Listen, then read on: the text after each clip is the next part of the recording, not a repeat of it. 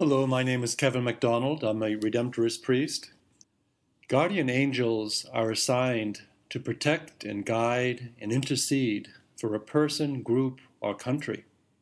The Church honors them today. This ancient belief of a hierarchy of angels was extensively developed in the 5th century by Pseudo-Dionysius, the Areopagite. He based his studies on all the scriptural references which describe angels as carrying out God's requests.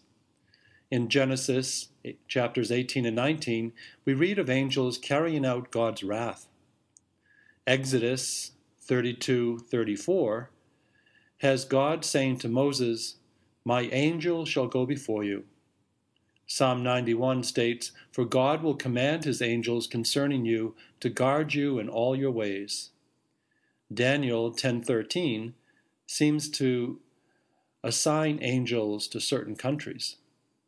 In the New Testament, Jesus says in Matthew 18:10, "See that you despise not one of these little ones, for I say to you that their angels in heaven always see the face of my Father who is in heaven."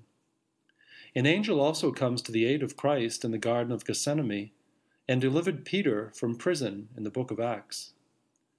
According to the writings of Rabbi Leo Trepp, a Holocaust survivor, late in modern Judaism developed the belief that every human being has a heavenly representative, a guardian angel, watching over them.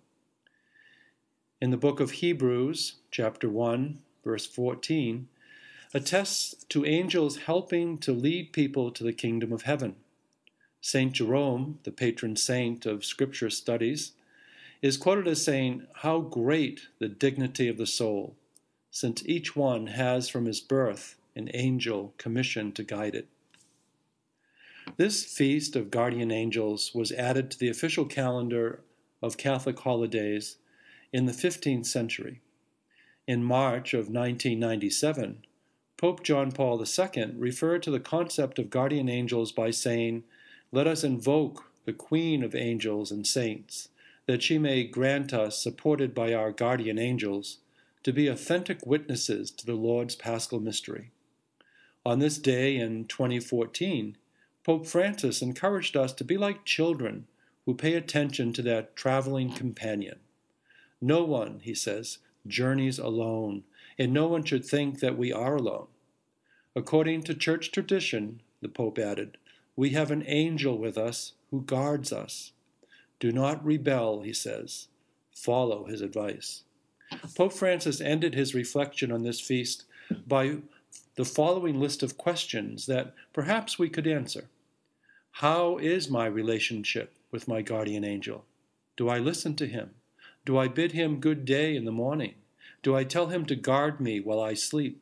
Do I speak with him and ask his advice?